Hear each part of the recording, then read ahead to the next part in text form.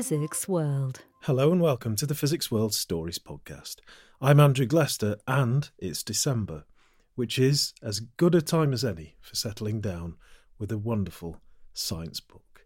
And in this episode we'll be hearing from Robin Ince, whose book, The Importance of Being Interested, is one of my favourites of this year. But first, here's Physics World editor, Mateen Jirani, and features editor, Tushna Commissariat, discussing the books featured in this month's edition of the Physics World magazine. Yeah, we've got a really interesting mix of books for the Festive Read section this year. One of our first reviews is by Emma Chapman, who is an astronomer at the University of Nottingham.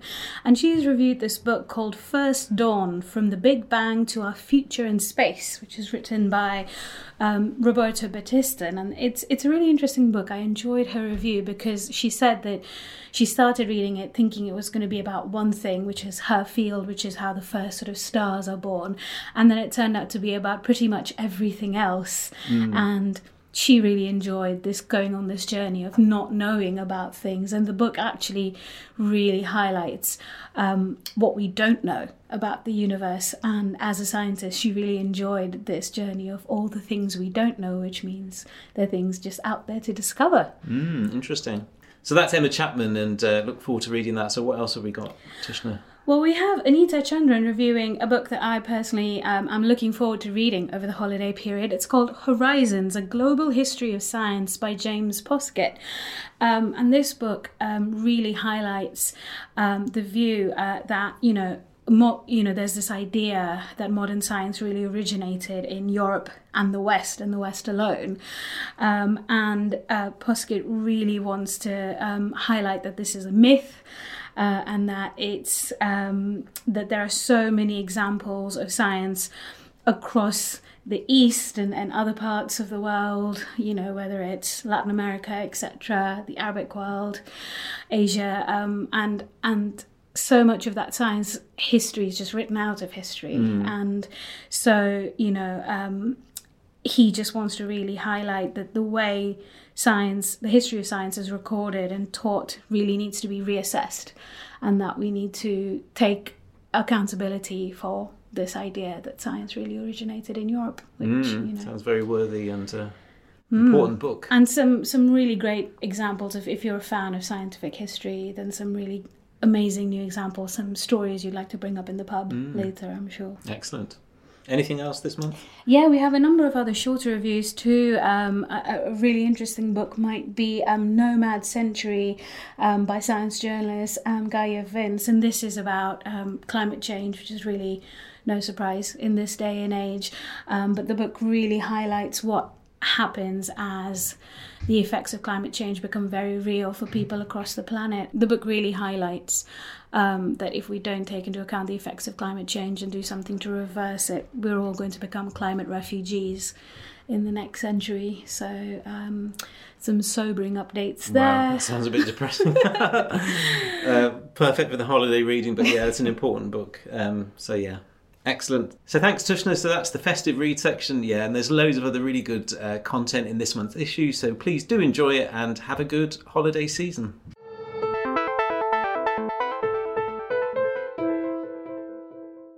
Thanks, Mateen and Tushna. Robin Ince is a comedian, actor and writer who you might know best for his work with Brian Cox, including presenting the BBC Radio 4 radio show and podcast, The Infinite Monkey Cage. Robin has an insatiable love of books and wrote his own book this year entitled The Importance of Being Interested.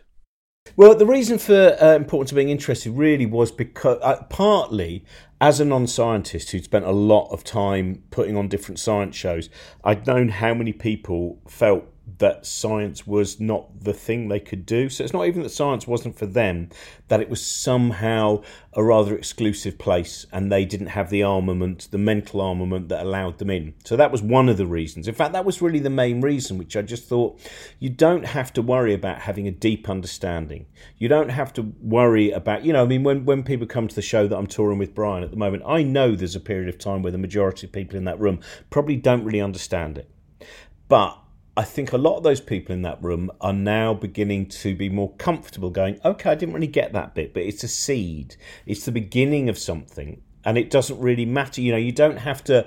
Everyone who tries to do science doesn't have to go, and it turned out I didn't win the Nobel Prize. It was rubbish. It is really about the fact that from my personal experience, the more that I've engaged with scientific ideas, the more interesting all the things around me are.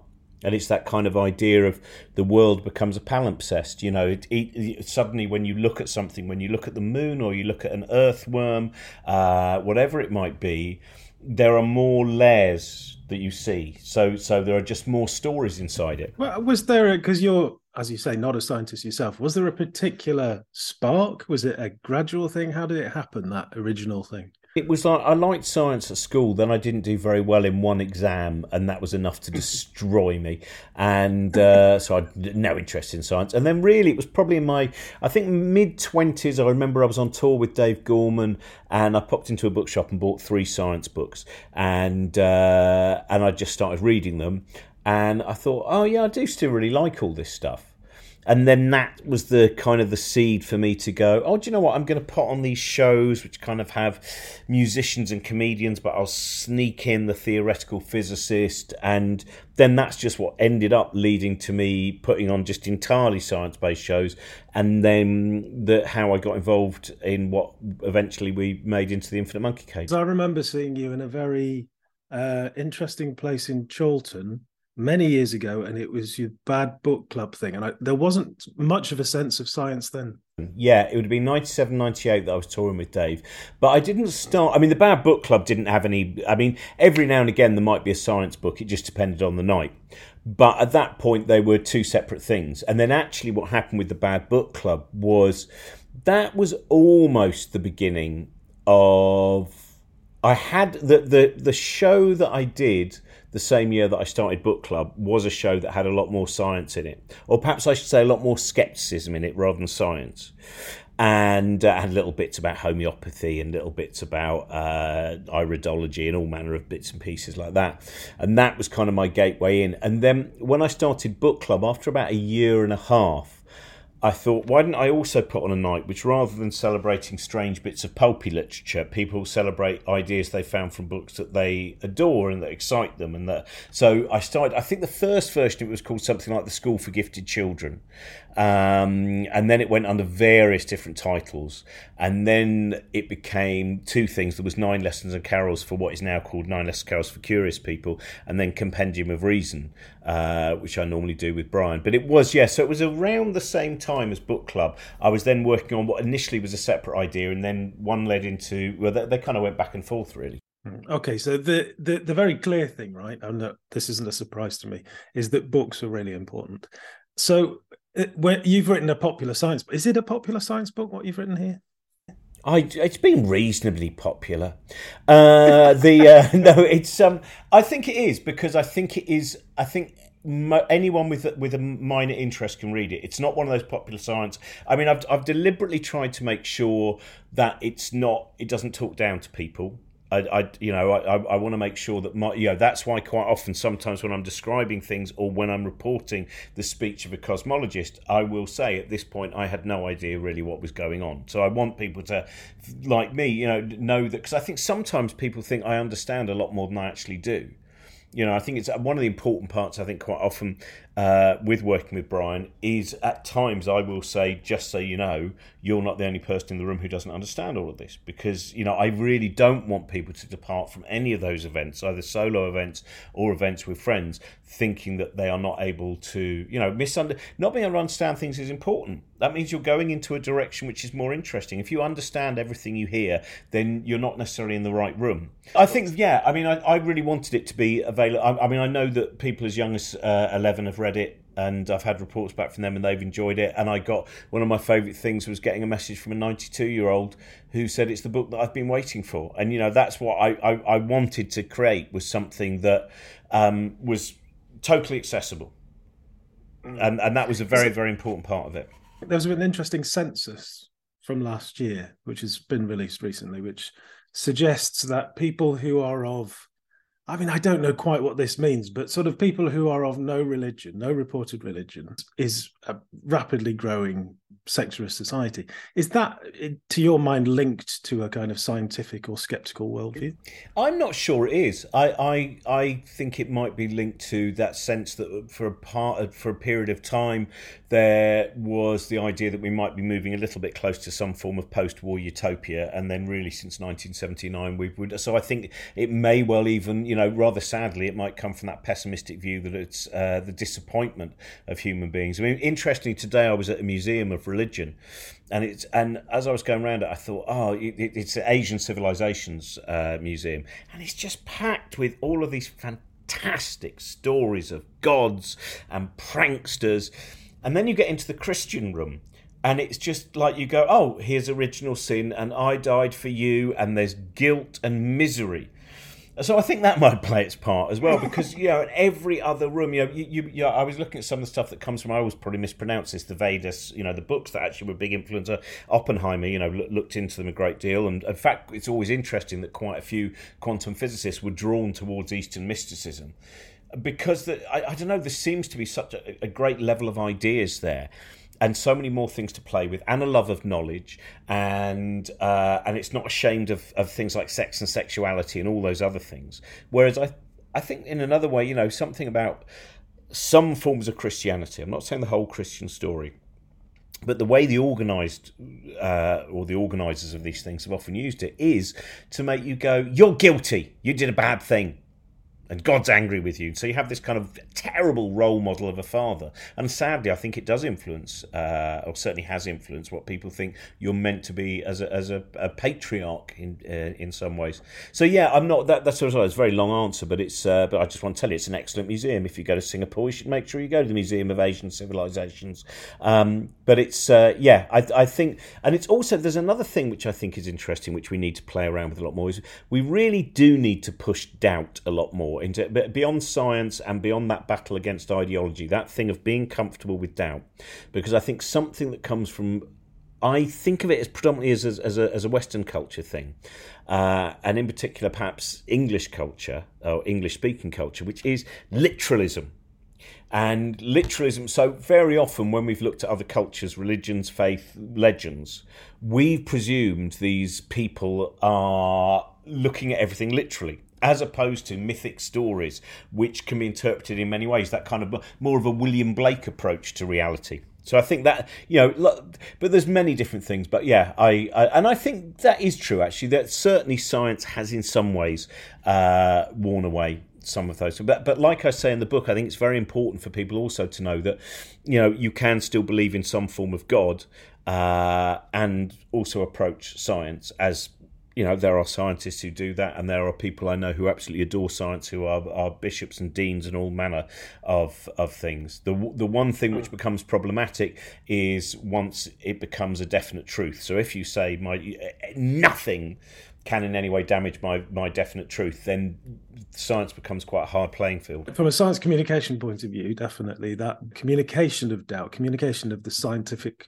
way of doubting things, is quite a tricky thing, because as soon as, nefarious people in the society will pounce on the doubt of climate science, for example, and say, look, you see, they don't know. Well, that is exactly why we need to educate people in critical thinking. We need to have far more critical thinking, and perish the thought for some scientists who dislike philosophy. We need more philosophy. We need more understanding of the fact that certainty is actually very often something that leads to nowhere, and that doubt does not mean that it requires inaction. One can take action while at the same time holding your doubt in your hand, and I think that's a really important thing to do, because I totally agree with you. This incredibly annoying thing that you see from these trite hack journalists who are all over the place, who have no understanding of science, but because maybe they've got a degree in English literature, whatever it might be, they think, well, you see, because actually I know about Beowulf, I don't see why I also don't know just as much about physics and everything else. There's a tremendous,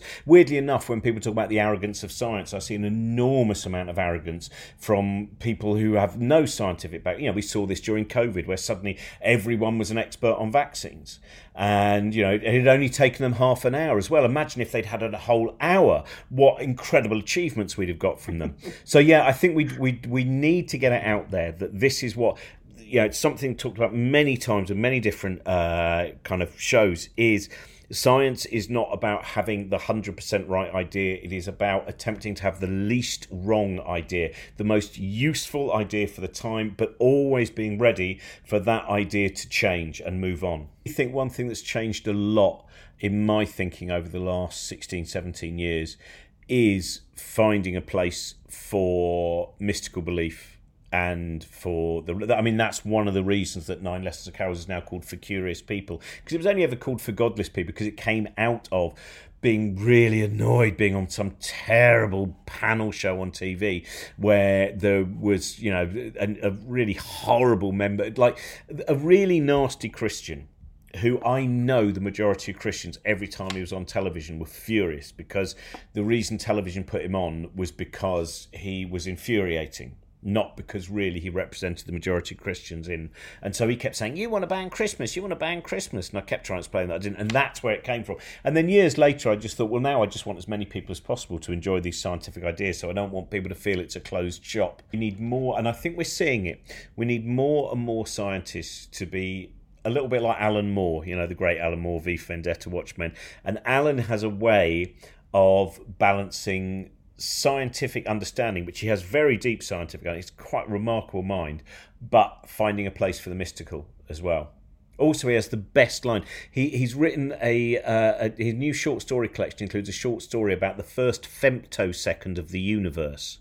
And the opening line is, it was the best of times, it was the first of times, which is such a great opening line. You're going to have that. And that's why I always liked having Alan on at 9 Lessons as well, because he brought something that, for people was always a surprise. You've mentioned Brian Cox a couple of times, and this is the Physics World Stories podcast. So this is a really stupid question. Is physics your favourite science? I don't know. I mean, there are times when it is. I mean, for a while, like a lot of us, I was really drawn towards quantum entanglement and quantum mechanics. And now I kind of agree with some people like Helen Chursky, who gets a little bit annoyed about just how many books there are. I mean, there are certain books in that. Philip Ball is one of my favourite writers, and Beyond Weird is wonderful. But it's possibly biology, because I like the messiness of it. I'm fascinated in neuroscience as well. So the activity of our brain, the structure of our brain, what we can understand from the structure and what currently is elusive to us about nature of consciousness and imagination. I think I really enjoy that more than anything else. And I'm not saying that I have a deeper understanding of that, but it's somewhere where I like playing a great deal. Because again, I try in the book to talk about the fact that once you realise about how your brain puts together the picture of the world, that's another reason to get rid of certainty. Anyone who sits in a room and believes that they have got a privileged position which is allowing them to see the objective truth of every colour, every corner, every bit of human behaviour is... they're making a terrible misjudgment. The moment that you go, would you know what? I was in the same room as you, and I believe this happened, and you believe that happened. But actually, probably something in the middle happened, and let's just, so many of the arguments that come from certainty of our experience. And again, once you loosen those things, I think you get a far more enigmatic picture of the world, and actually a far more useful picture of the world in terms of social engagement. So you mentioned a few physics books, popular science books, but if you were going to recommend 3 for people to pick up this December, what would they be? Oh, that's very hard. I mean, I always actually say The Demon Haunted World by Carl Sagan, his last full book, because I think it's a really good way in, and it does have ideas of critical thinking, and I don't think it has a cynicism to it. I think it has a great warmth, even when it's dealing with the kind of some of the more mystical ideas. I really like Janna Levin's How the Universe Got Its Spots. Because I think it's an interesting look about the nature and understanding of cosmology, with a very personal story sewn through it of the difficulties that she was actually having as a human being, living in a pretty tatty flat in Brighton with her partner. And I think I would pick that one. now the third one, because I've got no more after this, and that's then very, very unfair. Do you know what? I am going to go for another classic, just because I know people have found this really useful, which is reading What Do You Care What Other People Think by Richard Feynman. Because, again, I think it's a beautiful series. I mean, what I'm really trying to pick here is 3 which I think have a lot of humanity in them, because I think that's the important thing, first of all. Before you deal with the big books, before you go to the book that Jeff and Brian have written about black holes or any of those things, I think you need a lot of a human story in there. What Do You Care What Other People Think has the transcription of some of Richard Feynman's Pleasure of Finding Things Out, which is, of course, a great ultimate kind of now essay on what it is, what the excitement of exploring ideas. It also has the story of the Challenger space shuttle and what happens when sometimes, again, it was the business pressures, it was the money and financial pressures of NASA. That is one of the reasons that the Challenger space shuttle, that devastating thing occurred. And then it has the story also of his relationship with his first wife, which I think is such an incredible... The bit at the end where it talks about him sitting with her, Arlene, as she was dying, and his scientific mind thinking about what was going on to her body and her mind, but at the same time that he was not detached from the emotional reality, I think is an incredible kind of a superposition in some ways of the possibility of the what a human mind can do in the most devastating of situations. So you are in Singapore. Why are you in Singapore? I am. I've got Brian. It's the end of this year's Horizons Live tour. We're nearly done. So we should have all done this in one fell swoop, but because of COVID, rather than we did Australia and we came back 3 weeks ago, and now we're in Singapore and we're about to go to New Zealand. And we've looked at the schedule, and it will destroy us for Christmas. That is most. How Santa does it? I don't know, because we've only got 5 stops, and I think we're going to just be reasonably broken by the end of it. But yeah, so we're finishing the Horizons Live tour, and then we do a little bit in Europe in March. We go around a few places. I think we're in Brussels, and I think we go to Berlin, and then around Scandinavia. But there's also 9 carols and lessons for curious people. Yeah, one day after I take the 30-hour flights to get back from New Zealand, I then do the 9 lessons and carols for curious people at King's Place, and then do 2 more the next day, which is very ill thought out. But that's how I've lived for the whole life. If I didn't constantly do things that were ill thought out, I would have no excitement at all. If people are listening to this and they want to come along to 9 Carols, what can they expect to see this year? A show that has really rapidly changed in the previous 6 hours due to a train strike and the number of people who are unable to come in. So at the moment, and I should say, by the way, that I do support that train strike. It might be making our life more difficult, but I also entirely understand why it is necessary. But so there will be that. Normally what we have is we have a bunch of experiments, but I don't think we have any chemists this year, because last year one of the chemists set fire to the theatre. I mean, they'd been approaching that level of accident for some time, just with minor spillages of sulfuric acid, but then it went that extra kind of level. There will be chemistry though, and we've got a lot of musicians, a lot of comedians, and we've got people like Beck Hill, and hopefully we've got Grace Petrie joining us as well, and it's just this kind of... The reason I'm not mentioning too many names is because I really don't know who's going to be... hopefully it won't require me to fill for 4 hours, because I really won't have the energy. I mean, I'm thinking of just sitting in a rocking chair like some kind of Christmas special from 1974, in a nice bit of knitwear. Please welcome one of my favourite theoretical physicists. But I mean, the good thing is we will probably have a lot of UCL scientists. Helen Chersky is ready. John Butterworth is ready. Anyone who is within 5 miles, I think, of any musician, comedian, chemist or neuroscientist, physiologist, whatever it might be, they may well get called up. There's a review of Robin Ince's book, The Importance of Being Interested, on the Physics World website, physicsworld.com, where you can also find reviews of all the books that Tushna and Mateen mentioned earlier. Now, it occurs to me that some of you might not have had the chance to experience one of Robin's live shows. So here's a little snippet of one that I recorded earlier this year in Bristol. Douglas Adams' Hitchhiker's Guide to the Galaxy, which I read as this kind of absurd thing. I had no idea when I first read it that some of the ideas he was talking about were real physics, because they were so crazy. The kind of, probability drives and all of these things just seemed like really brilliant imagination of an author. And then a few years later, you start to go, oh, okay, so in quantum mechanics this was, okay, and in this form of cosmology, and this, that is... In fact, the guy who edited the book, there were 3 eventually, only the last was strong enough, and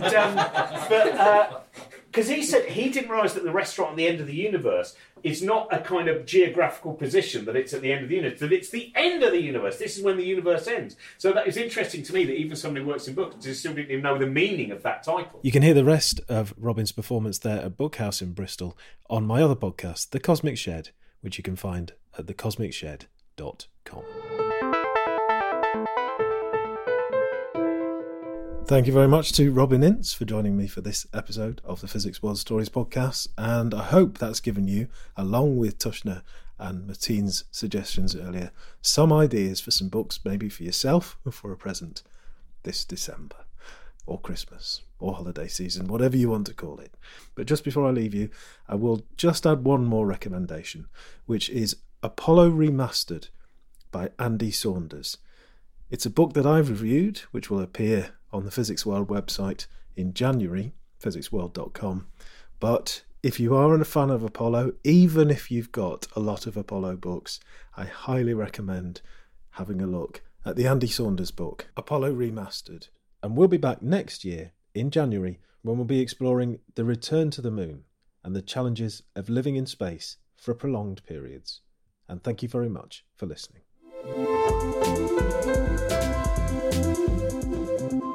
Physics World.